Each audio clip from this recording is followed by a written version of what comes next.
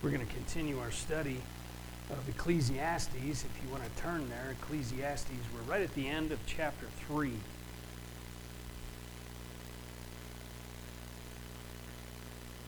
Ecclesiastes chapter 3, starting in verse 16.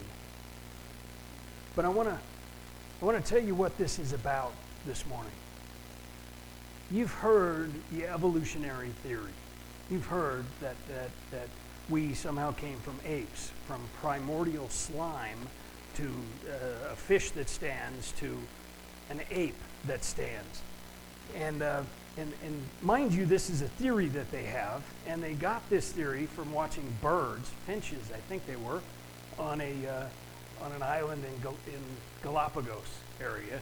They got this idea, and so this is how evolutionists say we evolved, how we became what we are today. Now, I have always asked the evolutionists three questions that they really haven't been able to answer very well. The first one is, how did this start? Why did that ape first stand up? Why? How did that happen? What happened that made that first ape stand up and start acting like a man? The second question is, why do we not still see it happening? Why are we not seeing ape men come out of the jungle today, right? I mean, if it started, why did it stop? And the third question I always ask is, how did we get completely out of the food chain? You know, we hunt everything and nothing hunts us naturally. Every other animal has a natural predator. We don't. And so how did we evolve completely out of the food chain? Now, the evolutionists really can't answer that question. They can't answer actually any of those three. They can't tell us why it started. They can't tell us why it stopped. And they can't tell us how we got to where we are now. They don't have an answer. They have theories. We know creationism from the Bible. We know that we were created in the image of God. We see it in Genesis, and God's story makes sense. It makes sense. It doesn't leave questions unanswered. It makes sense. But we're going to talk about the difference between us and the animals today. Now, the evolutionists, again, would say that the difference between us and the animals is reasonable, rational thought. We have the ability to think reasonably and rationally, and animals don't. And they say that's what the difference is. So the difference is in the brain. Now, I think the Bible's going to tell us, Solomon's going to tell us, the difference isn't in the brain. The difference is in the heart. The difference is in the heart. So let's read Ecclesiastes chapter 3, starting in verse 16. Moreover, I saw under the sun that in the place of justice, even there was wickedness. And in the place of righteousness, even there was wickedness. I said in my heart, God will judge the righteous and the wicked, for there is a time for every matter and for every work. I said in my heart with regard to the children of man, that God is testing them, that they may see that they themselves are but beasts. For what happens to the children of man and what happens to the beasts is the same. As one dies, so dies the other. They all have the same breath, and man has no advantage over the beasts, for all is vanity. All go to one place. All are from the dust, and to dust all return. Who knows whether the spirit of man goes upward and the spirit of the beast goes down into the earth? So I saw that there is nothing better than that a man should rejoice in his work, for that is his lot. Who can bring him to see what will happen after him? So he starts out telling us that there's wickedness in the place of righteousness. And remember now, he's still talking about, he prefaces this again with under the sun. He is talking about on earth, apart from God, this is how things are. And he says there's wickedness in the place of righteousness. And he's talking about the court system. He says where there should be justice, there's wickedness.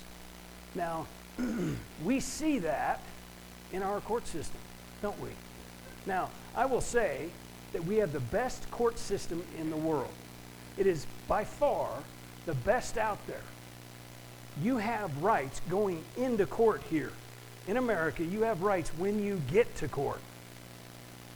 And it doesn't matter who you are, you have rights. And they're guaranteed.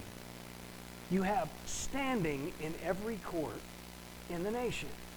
It's the best system in the world. It has its flaws, but most of those flaws are man-made flaws. But it's the best system in the world. You know, the Jewish system at the time of Solomon, you had to be an adult Jewish male to stand in court. So if you were not an adult Jewish male, you had no right to stand in court. You had no standing. You had no right to have your voice heard. So if you're a woman or a child, you had to get an adult Jewish male to stand in for you and speak for you. That was the court system of Solomon's time. Our court system is the best in the world. Now, it has its flaws.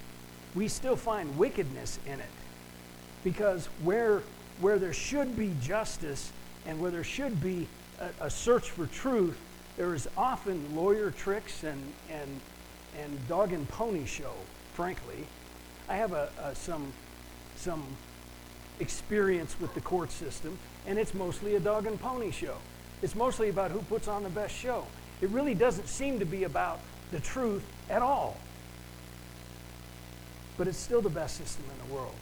And even being the best system in the world, we still find wickedness in the place of justice. We don't find justice there. So where are we going to find justice? Well, we read this verse earlier today.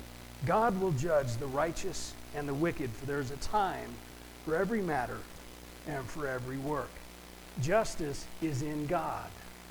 God will one day judge all.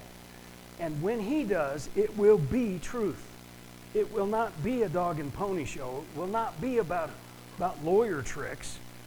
Now, I'm going to age myself, and I'm going to maybe controversial, but I think O.J. did it. And I think it was lawyer tricks that got him off. That kind of thing doesn't happen when God's judge. That kind of thing doesn't happen.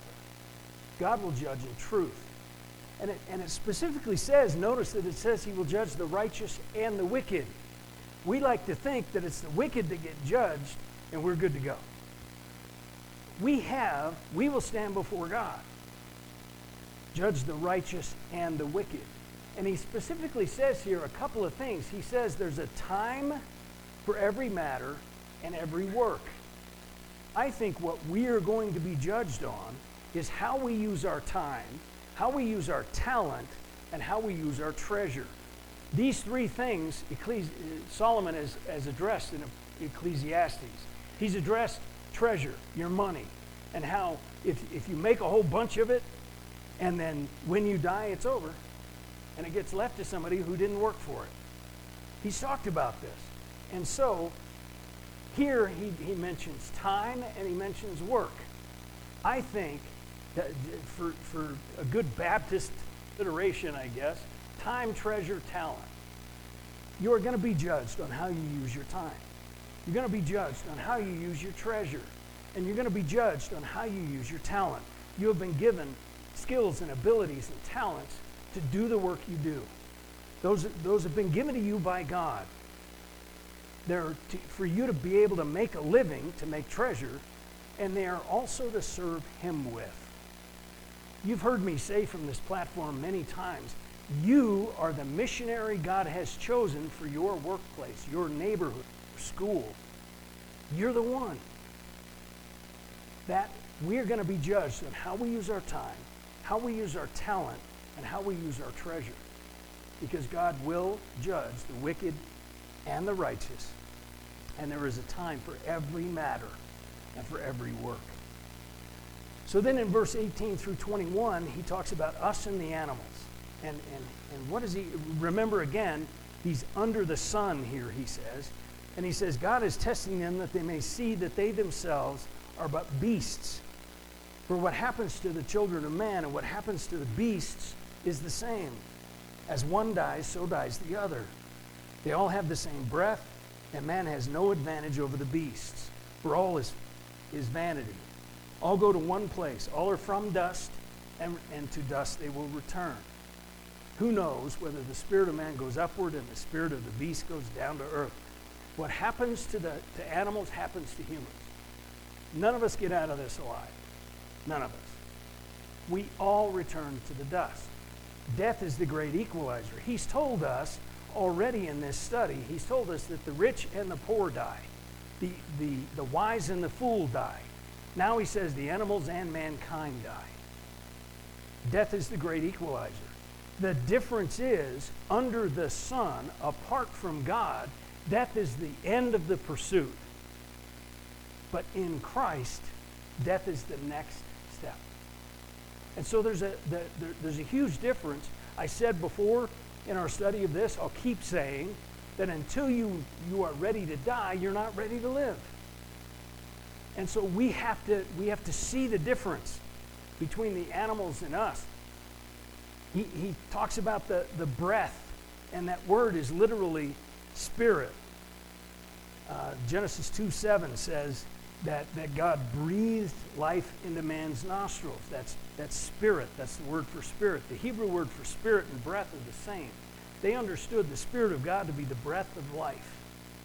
And so God gives life to both mankind and beast. We have the same breath as it says here. And it ends the same. We end up in dust just as the animal ends in dust. So what's the difference? He told us back in verse 11. Back in verse 11 he said, God has put eternity into man's hearts. That's the difference between us and the beasts. We relate to God through our heart. We relate to eternity through our heart. So the difference between us and the beasts is that we have this God-shaped space that we've been talking about for the last several weeks. Augustine called it a God-shaped space in each of us. And we try, as mankind, we try and fill it with all kinds of things. We try and fill it with power. We try and fill it with alcohol or drugs or sex or relationships. We try and fill it with political power. We try and fill it with achievement. We try and fill it with all these things, and it's a God-shaped space. So only God can fill it. And that's the difference between us and the animals. It isn't our brain. Can you watch the 10 o'clock news and honestly tell me you think we have rational, reasonable thought? Can you look at social media and say we have rational, reasonable thought? No. I don't think that's true of all of mankind. What is true of all of mankind is God has put eternity in our hearts. And so the difference between us and the beasts of the field is that we relate to God through our heart. We relate to God and eternity through our heart. We have within us the ability to relate to God directly. That's the difference between us and the beasts. And that's why God can judge us, because he put that space in us. He knows our hearts. He knows the intentions of what we do. And so he has the right to judge us. He put the space there. He filled it. He has the right to judge us for it. So he has the right to judge us for our time and treasure and talent. He has the right to see our intentions, because our hearts relate directly to God, which the animals, it doesn't say that God put eternity in the animals' hearts. It says he put it in mankind's hearts. We relate directly to God through our heart. I keep telling you from this platform that it's a matter of the heart.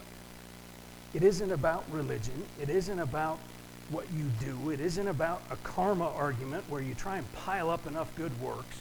It isn't about any of that. It's a matter of the heart. What's in your heart? Are you relating to God from your heart? Because that's the difference between us and the beast. Think about the life of an animal. They live meal to meal. That's their life. They live meal to meal. They're either searching for a meal, eating a meal, or relaxing after a meal and then searching for another meal. They just live meal to meal. And apart from God, how much better is our life? Apart from God, we're the same. We do the same thing. We don't relate to God. Apart from God, all we have is striving for our next meal. We are, apart from God, no better than the beasts. But with God, because He has put eternity in our hearts, we relate directly to God. Our life has meaning. Our life has purpose because we have dealt with our death.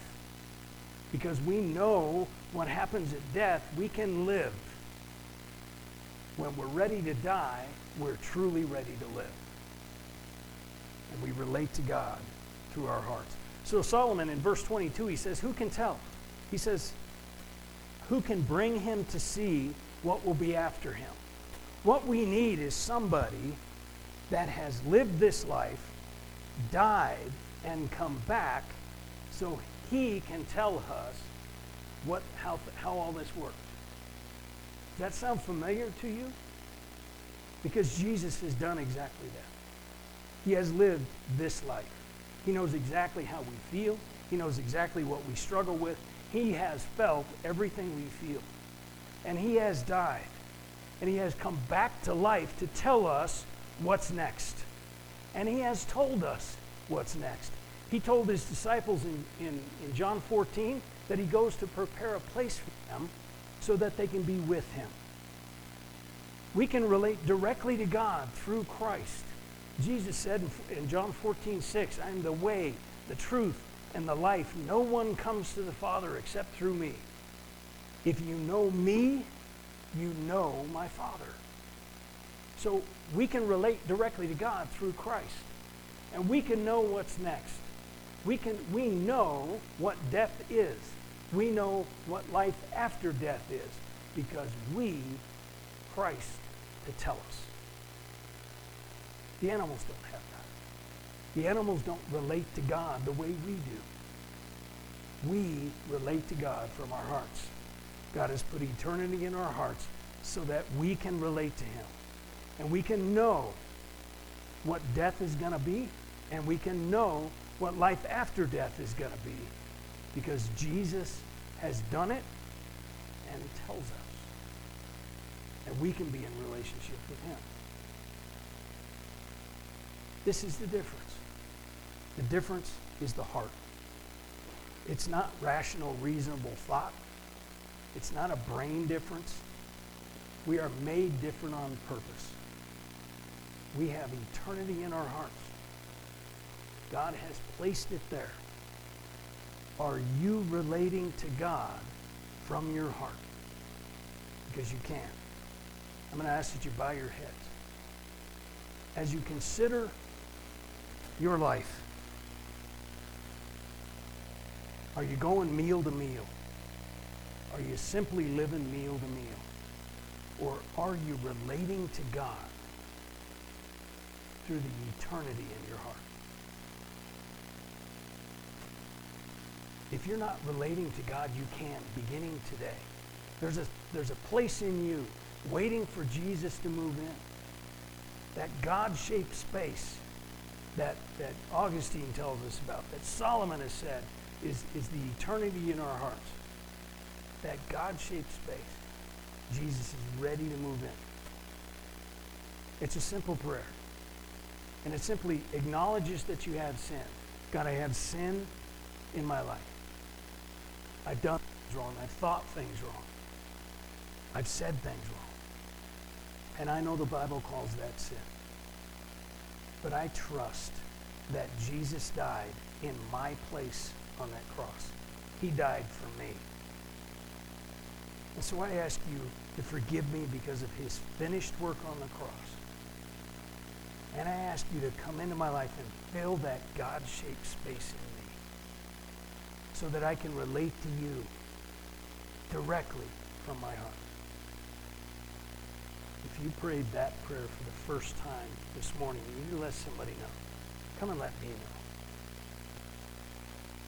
Maybe this morning you know Christ, but as you look back over the last couple of weeks, it's really been about meal to meal. It's just been about get up, go to work, come home, rinse and repeat. You take a moment right now and connect to God from your heart. Connect to Christ from your heart.